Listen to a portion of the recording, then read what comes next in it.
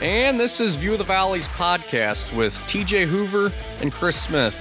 TJ, how are you doing today? I'm doing all right, all things considered. You know, with the happenings of the past couple of weeks, I think things are getting pretty highly emotional in our everyday lives. So hopefully we can kind of give our listeners an escape here and hope for better days in the future and think about the potential basketball season coming up. Yeah, as you said, there's a lot of stuff going on right now, and with not being able to watch, many sports, hopefully this will be an escape to where you can just, sit back and listen to some college basketball talk. During today's episode, we will give you our thoughts on the Missouri Valley and Ohio Valley schools playing non-Division I teams. Former SIU Edwardsville head basketball coach Lennox Forrester joins the show to talk about some of the transitions from Division II to Division I basketball. And towards the end of the show, we will do our Mount Rushmore on Eastern Kentucky and Illinois State. But first things first, TJ, what is your opinion on the Missouri Valley Conference playing non-Division I teams during their non-conference slate? I think from a coaching perspective, it's a great tool for our coaches to use in order to make sure they're fine-tuning their team, working on some things. You talk about in practice, you have your scout team or the kids that are, playing as your second team.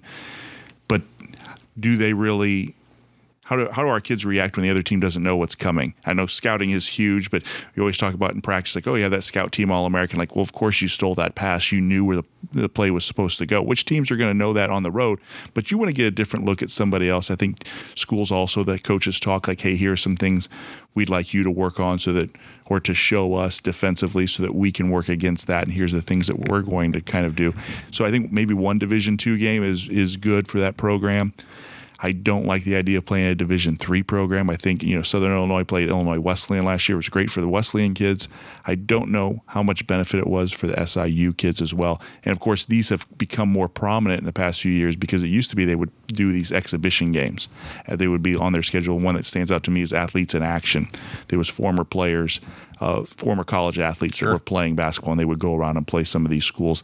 And for whatever reason, I don't know the details or the politics of it, the NCAA has shut that down as probably to give, if I were to guess, complete guess here, to give the Division II kids schools and Division III schools an opportunity to play some superior talent and showcase their programs as well.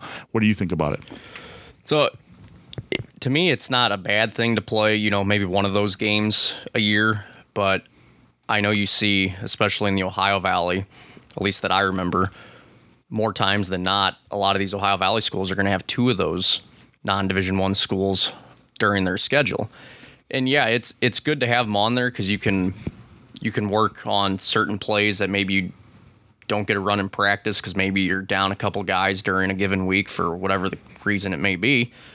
But to play two of them, I think is a stretch because it's not really benefiting you going forward.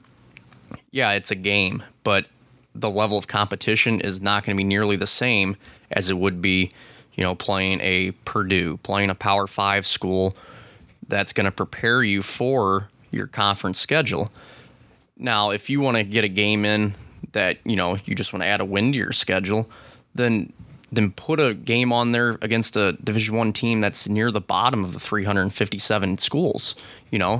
That win will mean more than playing some Division II school that maybe gets 10 wins in a season. Now, if I'm not mistaken, I don't think the NCAA committee considers those Division II, Division III games. They're basically, they don't exist. So I guess on that level, even if you do lose that game, it doesn't really hurt you, even though everybody will know about it, as opposed to playing somebody from a lower level conference. You lose that game now, it definitely counts against you. And you're trying to always work on your ratings. So is it a quad 1 win? Is it a quad 2 win? Well, if you lose that game and, somebody else was expecting you to be a quad 2 or a quad 3 game, how does that hurt your stock in the future trying to play those P5s? Well, it's funny that you say that. Yeah, those games aren't factored into your, but if you're on the bubble, if you will, or whatever the case may be. But it also gives you one of the mind games. Like, yeah, you're not considered in the group if you get a win against a Williams Baptist or whoever. But if you lose that game, you're still technically not, it doesn't affect you, but maybe it really does affect you. I mean, I guarantee behind closed doors, committees talk about that. Anytime you have a subjective basis, and that's selecting it, based on your appearances or your interpretation of it, that's got to play a role. I mean, it's kind of like an FCS team defeating an FBS team. That's going to play a role in, how you vote for them when it comes to polls and things like that. So that's definitely a factor. But what a thrill it's got to be. I know McKendree went to Drake, I think it was 2 years ago, to play up there on the Missouri Valley side.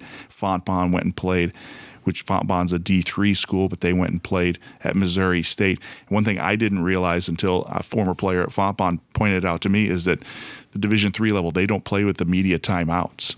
So they go to Missouri State and they think they're kind of getting into a flow. All of a sudden, horn blows and there's a timeout. They're like, well, nobody called timeout. They're like, oh yeah, every 4 minutes we're stop and play, and that's a difference for those kids to adjust to. Even though you think it might be something small, sure. If you've played, you think you finally get into a groove, especially in a facility like that. So I mean, for those kids, I think it's a great opportunity as well.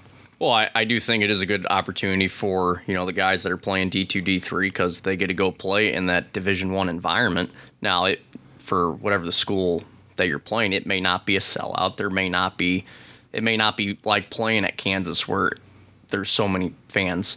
You may be playing at a lower mid-major school where there may only be 500 fans there, but it still gives you, I guess, maybe for psychological purposes, hey, we're playing at a D1 campus right now against players that are Division I talent. And you got to think those kids that play in D2 have a chip on their shoulder, feel like they've got something to prove. They're going to give you all they can for as long as they can to prove like, hey, I should have been playing here. I think that there's something to be said for that. You have your second string guys that maybe you don't always get that, or you're not sure what that is, but now you get those other kids that are in there. They're giving you everything they've got. Maybe it only lasts half, maybe it lasts 2/3 of the game, but you're getting a heck of an effort out of a team that sometimes makes up for that lack of speed, that lack of skill sometimes. Yeah, I agree. And you can basically use that concept for even just outside of basketball. You take that to football for like the FCS level. I mean, you see time and time again that there are FCS programs that put together great winning seasons in consecutive years, and they're like, we can go compete with some of these FBS schools. And I think one not too long ago was Appalachian State. They were at the FCS level, and now they're at the FBS level, and they've been ranked. Right. So... Yep. Yeah, I like that idea. But with that, let's go ahead and bring in Coach Lennox Forrester as he is on the phone. All right, we are joined by Coach Lennox Forrester, former college basketball coach at SIU Edwardsville. Coach Forrester, how you doing today? I'm doing very well, thank you, and thanks for this opportunity to having me on. Absolutely, not a problem at all. To get things started, just kind of like to know what the transition was like going from Division II to independent and then basically to Division I basketball, being a member of the Ohio Valley Conference. You know what? It was a very interesting transition, and to be honest with you, I looked at it as a great honor. To be able to be one of the few coaches in the country, to ever have to go through a situation like that, transitioning. But one thing a model that I kind of abide by during the whole process was enjoy the process. Sure. Enjoy and work each and every day, to get better and to better the program and the institution from an athletic standpoint. I thought it was a great opportunity because, you were around some guys, some student athletes that were we always try to make sure that they're first class individual that's going to represent the university themselves and their family and community in a first class manner. That's what you hope. It didn't always turn out that way, but that's at least you hope. But you got some young man that was very dedicated and very committed to change and transition, from Division II to Division I, knowing that at the end of the season, at the end of their playing career, they weren't going to be able or have a chance to play in the postseason play. And a lot of them went through, but they've really, put in the blood and blood and sweat and tears into that program, knowing that, they weren't going to get the accolades, the awards, at the end of the season. So it was a pretty, very, it was a great experience, and I'm glad I was able to experience that, because it really humbles you. But at the same time, you just see it as a great opportunity to make a change for other student athletes to come in and help put that university on the map. So being a show about the Ohio Valley and Missouri Valley conferences, obviously you have experience in both of those. What stands out to you about what you really liked about coaching in the Ohio Valley Conference? Well, I'll tell you what, the Ohio Valley Conference, hopefully, and I know it has over the years, and obviously with John Moran playing there last year, took it to another level as far as, people to understand how good the OVC conference is, and I would always brag when I was coaching at SIUE how the OVC put so many players, even though they weren't coming from SIUE, but put so many players in the NBA because of the level of competition. It was the OVC has good coaches. I mean, it's competitive. It's good coaches. We may not get all the publicity like a lot of different conferences, but I tell you what, it was a great conference, and I really enjoyed, competing every day against some top-notch coaches. Because they were well prepared. I thought teams were well coached, and it's a very, very fun league. And so I really, really enjoyed it. Okay. And I guess along some of the same line here, kind of a two-part question. What was your favorite place to play at in the Ohio Valley Conference? And I guess give me who was the hardest player to guard in the Ohio Valley while you were there coaching? Well, I'm going to tell you this. My favorite place to play in the Ohio Valley Conference was at home at SIUE, where we coached. And if you look at our record, I think we had a great record, at home, but just struggled to play on the road. So that's my favorite place, because I thought we had some great fans that came out and really did a good job, supporting our guys and supporting the team and rally around in the community to help make us better. So that's my favorite spot to play. I know probably you were looking for somewhere on the road, but I'm just going to tell you, home was where it was. One of the toughest player I think we ever had to guard was the Fareed kid that played at Morehead State. Well, Kenneth. I mean, he was just tremendous. And I know Murray State has some great guards, and Isaiah Cannon and Perrine and all that. But I just thought Fareed was just, off the chart, because he was so big, he was so athletic, and I thought he could do whatever he wanted whenever he wanted to. And we didn't have enough players on the floor to double team him whenever he touches the ball. But I thought that he was one of the toughest players we had to guard in the OVC conference. I think that would be a real tough assignment for as fluid as that kid was. He played so many positions on the floor for Morehead State during those years. Most certainly. Yeah, he was a double machine. It seemed like game in and game out. Oh, he was. He played there. I remember one game being at home, and matter of fact, we just came off of a road loss, and we got beat by Iowa at 60, and we're coming home, and we're playing Morehead State, and they had Fareed, and then they had another guard, and I can't remember his name off the bat. And I challenged my team. I said, hey, whoever can get a foul, blocking Fareed out, you don't have to run sprints the next time, and I'm gonna give you a high five. And sure enough, we had a tough young man, Kevin Steinman, and he just kind of laid Fareed out on a block out, and picked up a foul. And I called Kevin over, and I said, what are you doing?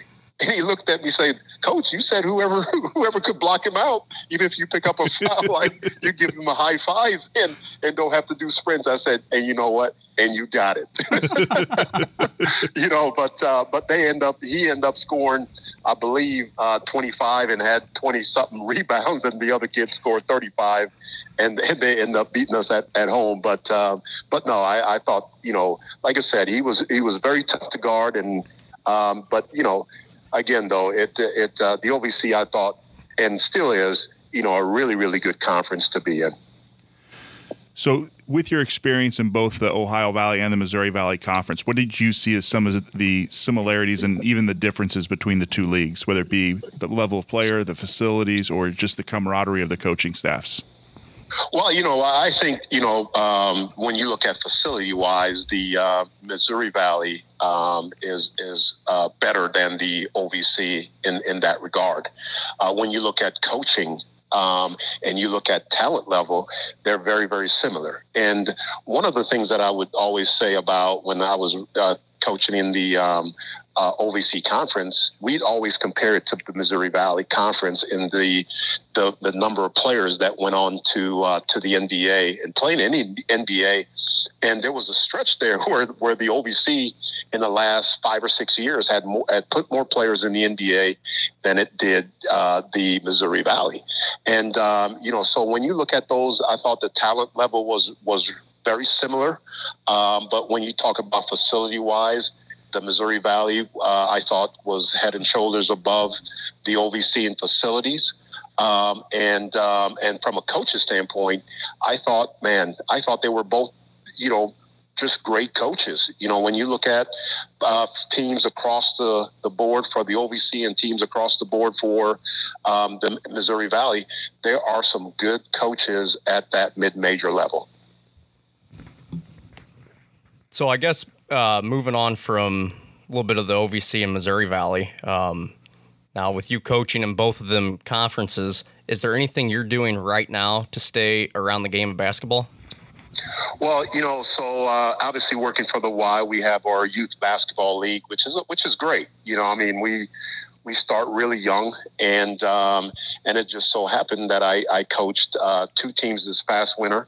One was a 4th grade team, and the other one was a 6th grade team. So, talking about me coaching, pretty much grown men, when you talk about college age kids to now, you're talking about 4th and 6th grader. It made me feel good knowing that I still have the opportunity to teach, youth and help make a difference, help be a mentor, help make a difference in how you coach them, how you want them to compete, how you want them to prepare for things. I thought that, those are the things that still keep me into the game. Also during the off season, I've had the opportunity to coach some local guys that have gone on to college, but when they come back during the summer, they come to the Y and I'll work them out. And there's few high school kids that I will sometimes work out in the mornings before they go off to schools. And it's just, I don't charge for it. It's just fun for me. I had one of the players that's working out right now. He texted me the other day and said, "Hey, thanks for the opportunity to be able to come over to the Y and work out with you." And I said, "No, thank you for giving me the opportunity. And trust me, it means more to me than probably it does to you that I'm able to do something like that." But those are a few things that I do to still, keep involved with the game of basketball that I love very passionately. It's really amazing sometimes the kindred spirits that you can find, the relationships you can build from something like a sport of basketball. I know I have one of my best friends that we'll go months without seeing each other. We'll start talking about hoops right away, and then it just kind of goes like we haven't missed a day at all. And that's always a lot of fun, even with former players and former coaches. Oh, most certainly. And I tell you what, as the year goes by, the stories get better. You know what I mean? It used to be you hit like 3 straight threes in the corner. Then by year 2 and 3, it's up to 6 straight. So, but that's the great thing about sports. I think, and you can see it, during this time of where, you have the COVID-19 and everything got shut down and people had to quarantine, how much they missed and how much they miss sports and what does sport mean to a whole lot of people.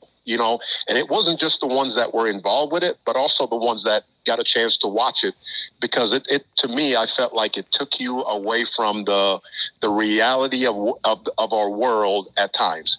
And I remember when I used to play back in college, I could be going through a bad time, whether it was thinking about maybe a girlfriend breakup or whatever it may be, or a bad grade, or my mom yells at me, or coach yelled at me.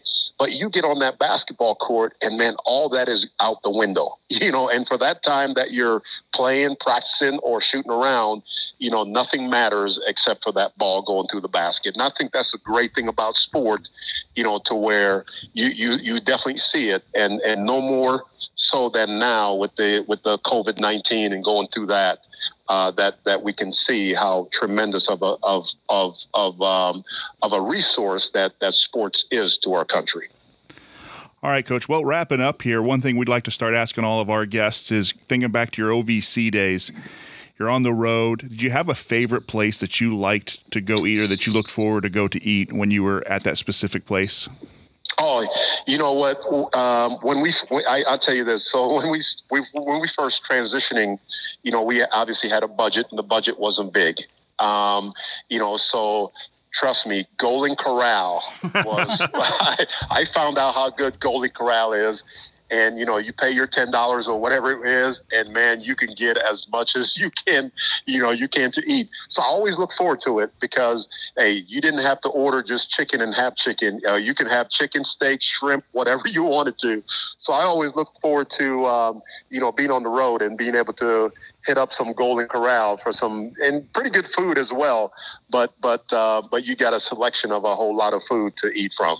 Now, being on a budget, did you make sure you timed your trips so that if the lunch ended at 4:00, that you guys got there at 3:50, paid the lunch price, and then they started bringing the dinner stuff out as soon as you guys were out there? Hey, we tried that. Not every time it would match up, but we sure did. I think some of the restaurants were ready to kick us out because our guys really could eat as well as I could, But again, though, yeah, you always have to look for ways to get whatever you're budgeted for in and still feel satisfied and being able to get what you want out of it. Well, I tell you what, here to wrap this up. Me growing up, I was a Southeast Missouri State fan because my brother-in-law played basketball there in the early 2000s. So, us living pretty close to SIU Edwardsville, we'd always go up for the SEMO and SIUE game in Edwardsville. And I can't tell you how many times I left there disappointed because you guys came away with a win. It seemed like every time SEMO played at Edwardsville. They were always good games, but you guys always came out on top, it seemed like. You know what? It's funny because with sports, it's like that. You could play at some place, and for whatever reason, and it's kind of year after year. It's just hard to win at certain places. It was hard. Like I said, we rarely ever won on the road when I was coaching there, but it was hard to win. I think only about a couple times we won at SEMO. It was hard to win at Belmont. We never won at Murray State. We won Utah. So there's certain places, and that's the great thing about sport. Even the great teams, there's always a team that they just have a hard time beating for whatever reason it may be, and it could be different players the following year. But it's kind of the same outcome. Is that, man? It's just a hard place to play at. It's a hard place to win at, and that's the beauty of sports. Absolutely.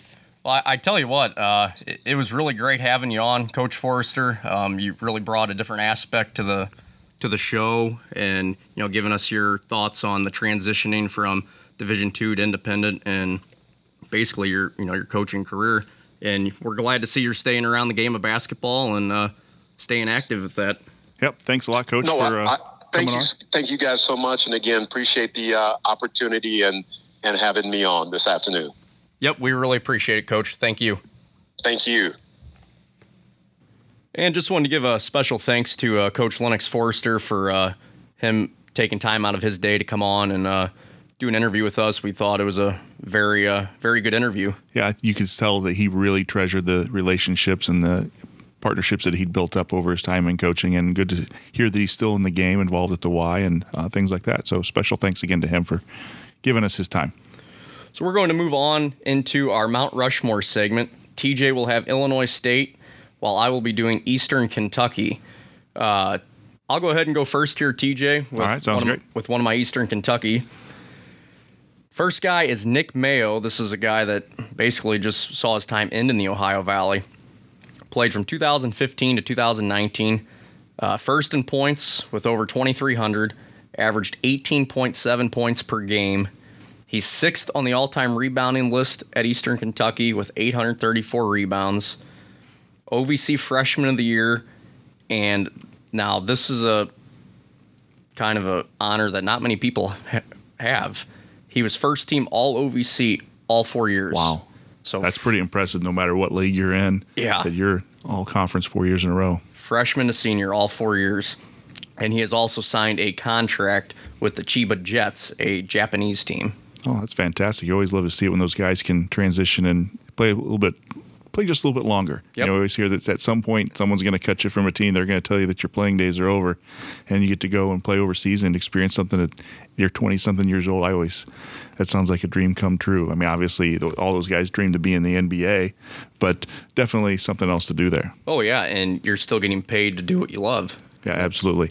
Well, Illinois State, I think, you talk about Mount Rushmore. This is the George Washington of Mount Rushmore for Illinois State. The conversation begins absolutely with Doug Collins. First team consensus All-American in 1973. 1972 Olympic team, which of course had the controversial loss to the USSR in the Munich Games, which is still chaos.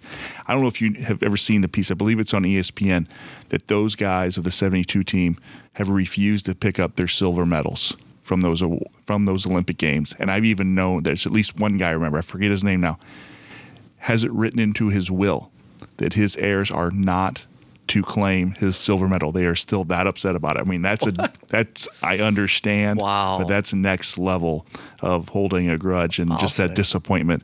Doug Collins is still the school's all-time leading scorer, scored 2,200 points in only 77 games. And I think he's up by about 250, 300 points. He's the only Redbird with his number retired. The court at Redbird Arena is named after him. Now, here's the pop quiz question for you. Okay. He's a Southern Illinois native. The floor at his high school is also named for him. Do you have any chance of naming which Southern Illinois high school he attended? Oh, geez. It is a school you will have heard of. It's not like we're picking up some nondescript high school. Can I get a hint? 1A, 2A? I think they're 2A right now. They're in the River to River Conference in Southern Illinois. I don't even know who's in that conference, but I'll take a stab here. Pinckneyville. Close. It's Benton, which is right there off of Interstate 57 in Southern Illinois. So, okay. Yeah, and that's a great facility too. He was the first overall draft pick by the Philadelphia 76ers, a four-time NBA All-Star, and coached 4 different NBA teams, which, of course, we all know now that he coached Michael Jordan with the Chicago Bulls and famous for the statement like, what was the play there, Coach? Like, get the ball to Michael and get the heck out of the way. And I paraphrase there for our listeners because I know my sons listen to this show, but that's great coaching right there. What do? I gave it to my best player and told everyone else to get the heck out of the way. That's it. I mean, straight to the point. Yep.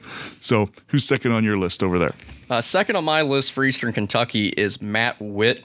Played at Eastern Kentucky from 2002 to 2006. He's second in points with over 1,800 points, averaged 15.5 points per game throughout his time as a Colonel. Second in assists with 630. He's also top 10 on the three-point field goal list. So top 10, but he's actually leading the top 10 list in three-point field goal with 283 in his career. He was the OVC Freshman Player of the Year during 2002 to 2003, and he was also second team All-OVC twice. So this one kind of threw me for a loop.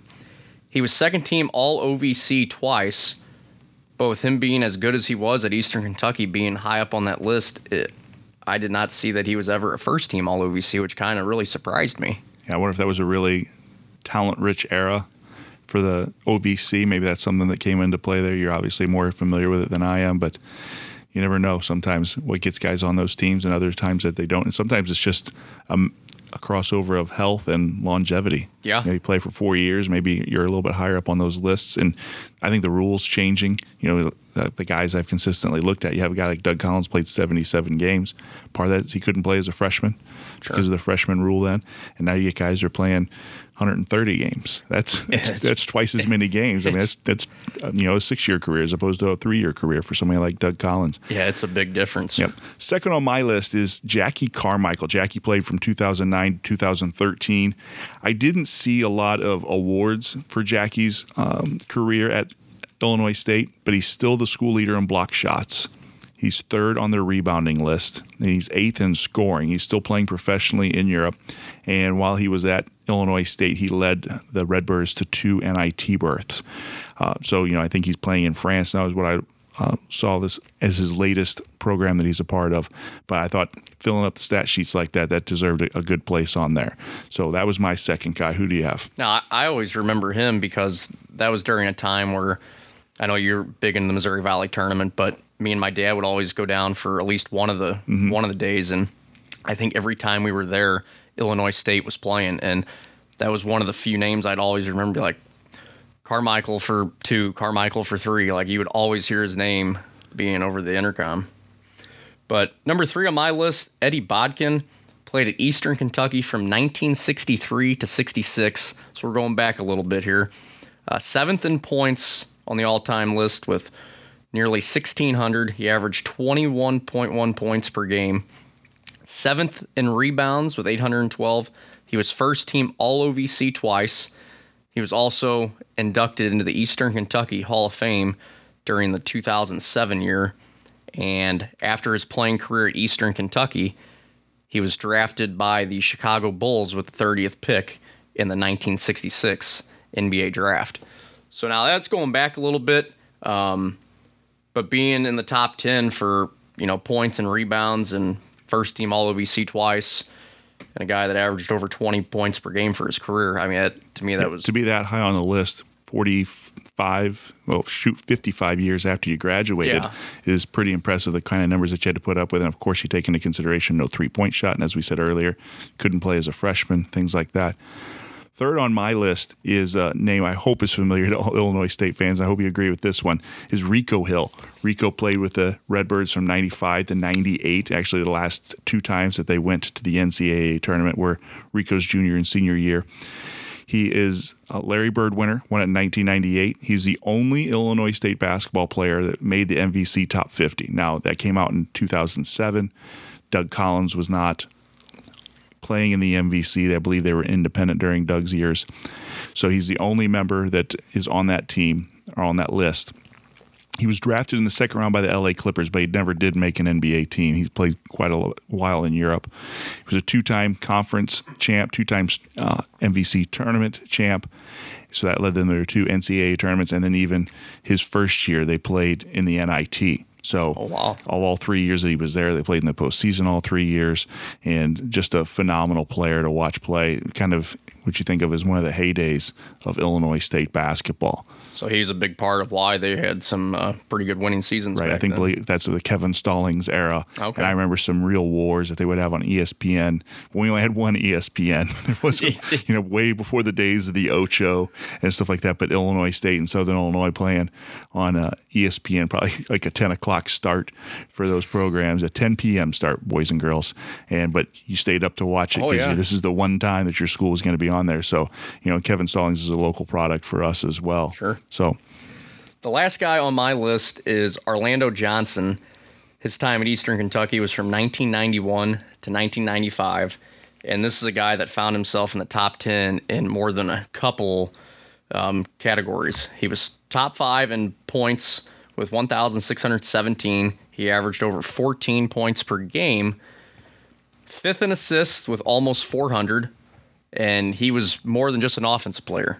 He was 9th in steals with 153. So not only could he score and also get his teammates involved with assists, he was just as good defensively. And you don't see that happen all that often, a guy that can shoot, pass, and play defense. He was also 8th in three-point field goals made, and he always wanted to be at the free throw line. 2nd best free throw percentage in Eastern Kentucky history, 85.9%. and you can shoot free throws. That's going to get you on the floor late in games. Coach is going to put you in there. You might have that guy that scores 30 points a game but can't hit a free throw, and ball always manages to find that guy. Yep. Because the coach is like, how did he catch him? He wasn't like, but you get that guy in there. Hopefully he gets fouled and go to the free throw line, get some of those free points, because that has become a huge part of the game, is that you can knock down free throws late in the game. Oh, it has. He was also first team All OVC from 93-94 season, I must add. But going back to your free throws, I remember we went down to SEMO, going off topic just a bit, for a game. And when Dickie Nutt was the head coach there, me and my brother-in-law were talking to some of the radio guys down there. And they said, hey, John, have you met the new head coach yet? And he goes, no, I hadn't. And so we'll bring him over here and we'll introduce you to him. And as he was walking over, they were getting introduced, and he goes, you got any years of eligibility left? And he goes, yeah, I got, I think, one. He goes, can you shoot free throws? Because we need all the help we can get from the foul line. Right. And it's just one of those things as a coach that, you miss free throws, and, people in the stands, and I've even heard it like, oh, they should practice free throws. You're like, as a coach on the side, like, oh, dang it, that's what we didn't do. We haven't been shooting free throws. We didn't set up practice, make sure that we're shooting them. It's just one of those things that, a kid can go out and shoot 1,000 free throws, but if he's shooting them wrong, it doesn't matter, and you have to worry about the rhythm. Sometimes the kid's like, well, coach, I made 17 in a row. Well, did you do anything else? Well, what do you mean? Like, you just sat there and shot 17 straight free throws. Right. You don't do that in a game. You can't even get 3 free throws in a row. Even if you shoot a 3 and get fouled, there's going to be substitutions. Defensively, you teach your kids, like, hey, if he makes the first one, make sure you switch with somebody. So there's some sort of pause in the flow and everything. So, it's one of those things that you have to practice. You have to practice well, and you just have to trying to recreate those conditions and practice in terms of you're worn out, the pressure. It's easy to hit it in your empty gym on a Saturday morning when there's nobody else there, but try it on a Friday night. It's a conference game. Oh, yeah. And those types of things are on the line, and just some kids have it, and just other times it just, for whatever reason, you can't get them to figure that out. So to round out my Mount Rushmore for not Southern Illinois. I apologize, Redbird fans, for Illinois State. Paris Lee, 2013 to 2017. The 2017 team finished with what I believe is a school record 28 wins. From what I could figure out, it's at least a Division I record for 28 regular season wins. And that's the team that fell in the title game after they went 17-1 in league play, had tied with Wichita State. I believe that was Wichita State's last game in the league. So that's, you talk about, again, all those games in St. Louis that, Illinois State's been on Sunday several times. He's still the school leader in steals, and ultimately this is why I put him on the list. He won both the Larry Bird Trophy and the Defensive Player of the Year award in 2017. Only 3 guys have done it. It's been done 4 times. Now, granted, they've only had the Defensive Player of the Year award since 1989, I believe. So you're looking at 22 guys that have ever even been there. So I figured that alone was deserving of him being on there. And just Paris Lee was a fun guy to watch play. You never knew when he might pull up from 3 feet behind the 3-point line and stick one in your eye. You're like, well, coach, how was I supposed to defend that? Because if I go out and guard him, he's going to blow my doors off and he's going to the rim. So he was just a key part to that. Those 2 years there where Illinois State was really tough in the middle of the 2010s. So that wraps up mine. Guys on the message boards, I'd love to get some feedback from you and see what you guys think of our Mount Rushmores. If we made some huge mistakes, let us know. If you like it, let us know too.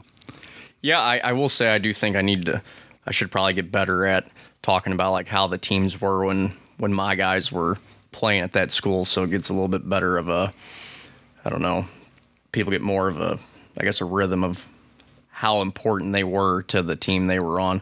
So I'll do that next week, and next week I'll have Jacksonville State. But with that, you got any final thoughts here, TJ? Well, going back in the history of the Missouri Valley Conference, Louisville's been a huge program in the history of the MVC. Wes Unseld, Louisville great, NBA great, played for the Baltimore Bullets and the Washington Bullets. I think it was both of them that he played for, but he passed away, unfortunately, in the last week. I feel like it's the 3rd week in a row coming with some sad news, but again, we want to recognize the greatness of those players, and you got to recognize those that came before us to appreciate those that will come today. So I guess what I'd like to kind of wrap it up with is, as I check in and see like where all our listeners come from, it looks like one of the heavy areas comes from Atlanta, Georgia. Well, yeah, I mean, Atlanta, Georgia. Isn't that what you think of when you think of Ohio Valley Conference, Missouri Valley Conference, Atlanta, Georgia? And then you said our second leading city is in New Jersey. Brooklyn, New York, actually. Brooklyn, New York, which... And so I'm just kind of curious. I'm like, if you feel the need, maybe shoot us an email and just kind of let us know, like, or do you have a player that's playing in one of the schools or former player, or did you graduate from one of the schools, or just kind of let us know, like... Yeah, we'd love to hear from you. We'd love to hear what your connection is and what got you interested in our podcast. And, tell all your friends and your friends' friends, and heck, even tell your enemies. I don't care. If they listen to it for 2 seconds, it sounds like a full listen for us. And the email, TJ, is... valleysmailbag@gmail.com. Valleys with an S, mailbag@gmail.com. Yeah, so if you don't have Twitter, please send us an email and let us know, if there's a certain reason you're listening, or, Yeah, if you want to give us feedback about our, or tell us in the future. Like, if you can find anyone from Indiana State, I don't know if they have anyone that's going to belong on. They might have had a guy that, I don't know, probably even before you were born, that might have been decent at one time. We joke, we kid. Please don't send us emails going, you haven't heard of this guy. We know who we're talking about. Yep. All right. Well, that'll wrap up episode 5. And again, a special thanks to Coach Lennox Forrester for taking time out of his day to join the show. For TJ Hoover, I am Chris Smith. Thanks for tuning in. Be sure to tune in next week as Dave Reynolds from the Peoria Journal-Star joins the show as we discuss the Missouri Valley and the Bradley Braves. Also next week, we will have our Mount Rushmore on Indiana State and Jacksonville State. Be sure to subscribe to the podcast on Apple and give us a follow on Twitter @ViewValleysPod. Enjoy the rest of your week. Have a good one, everybody.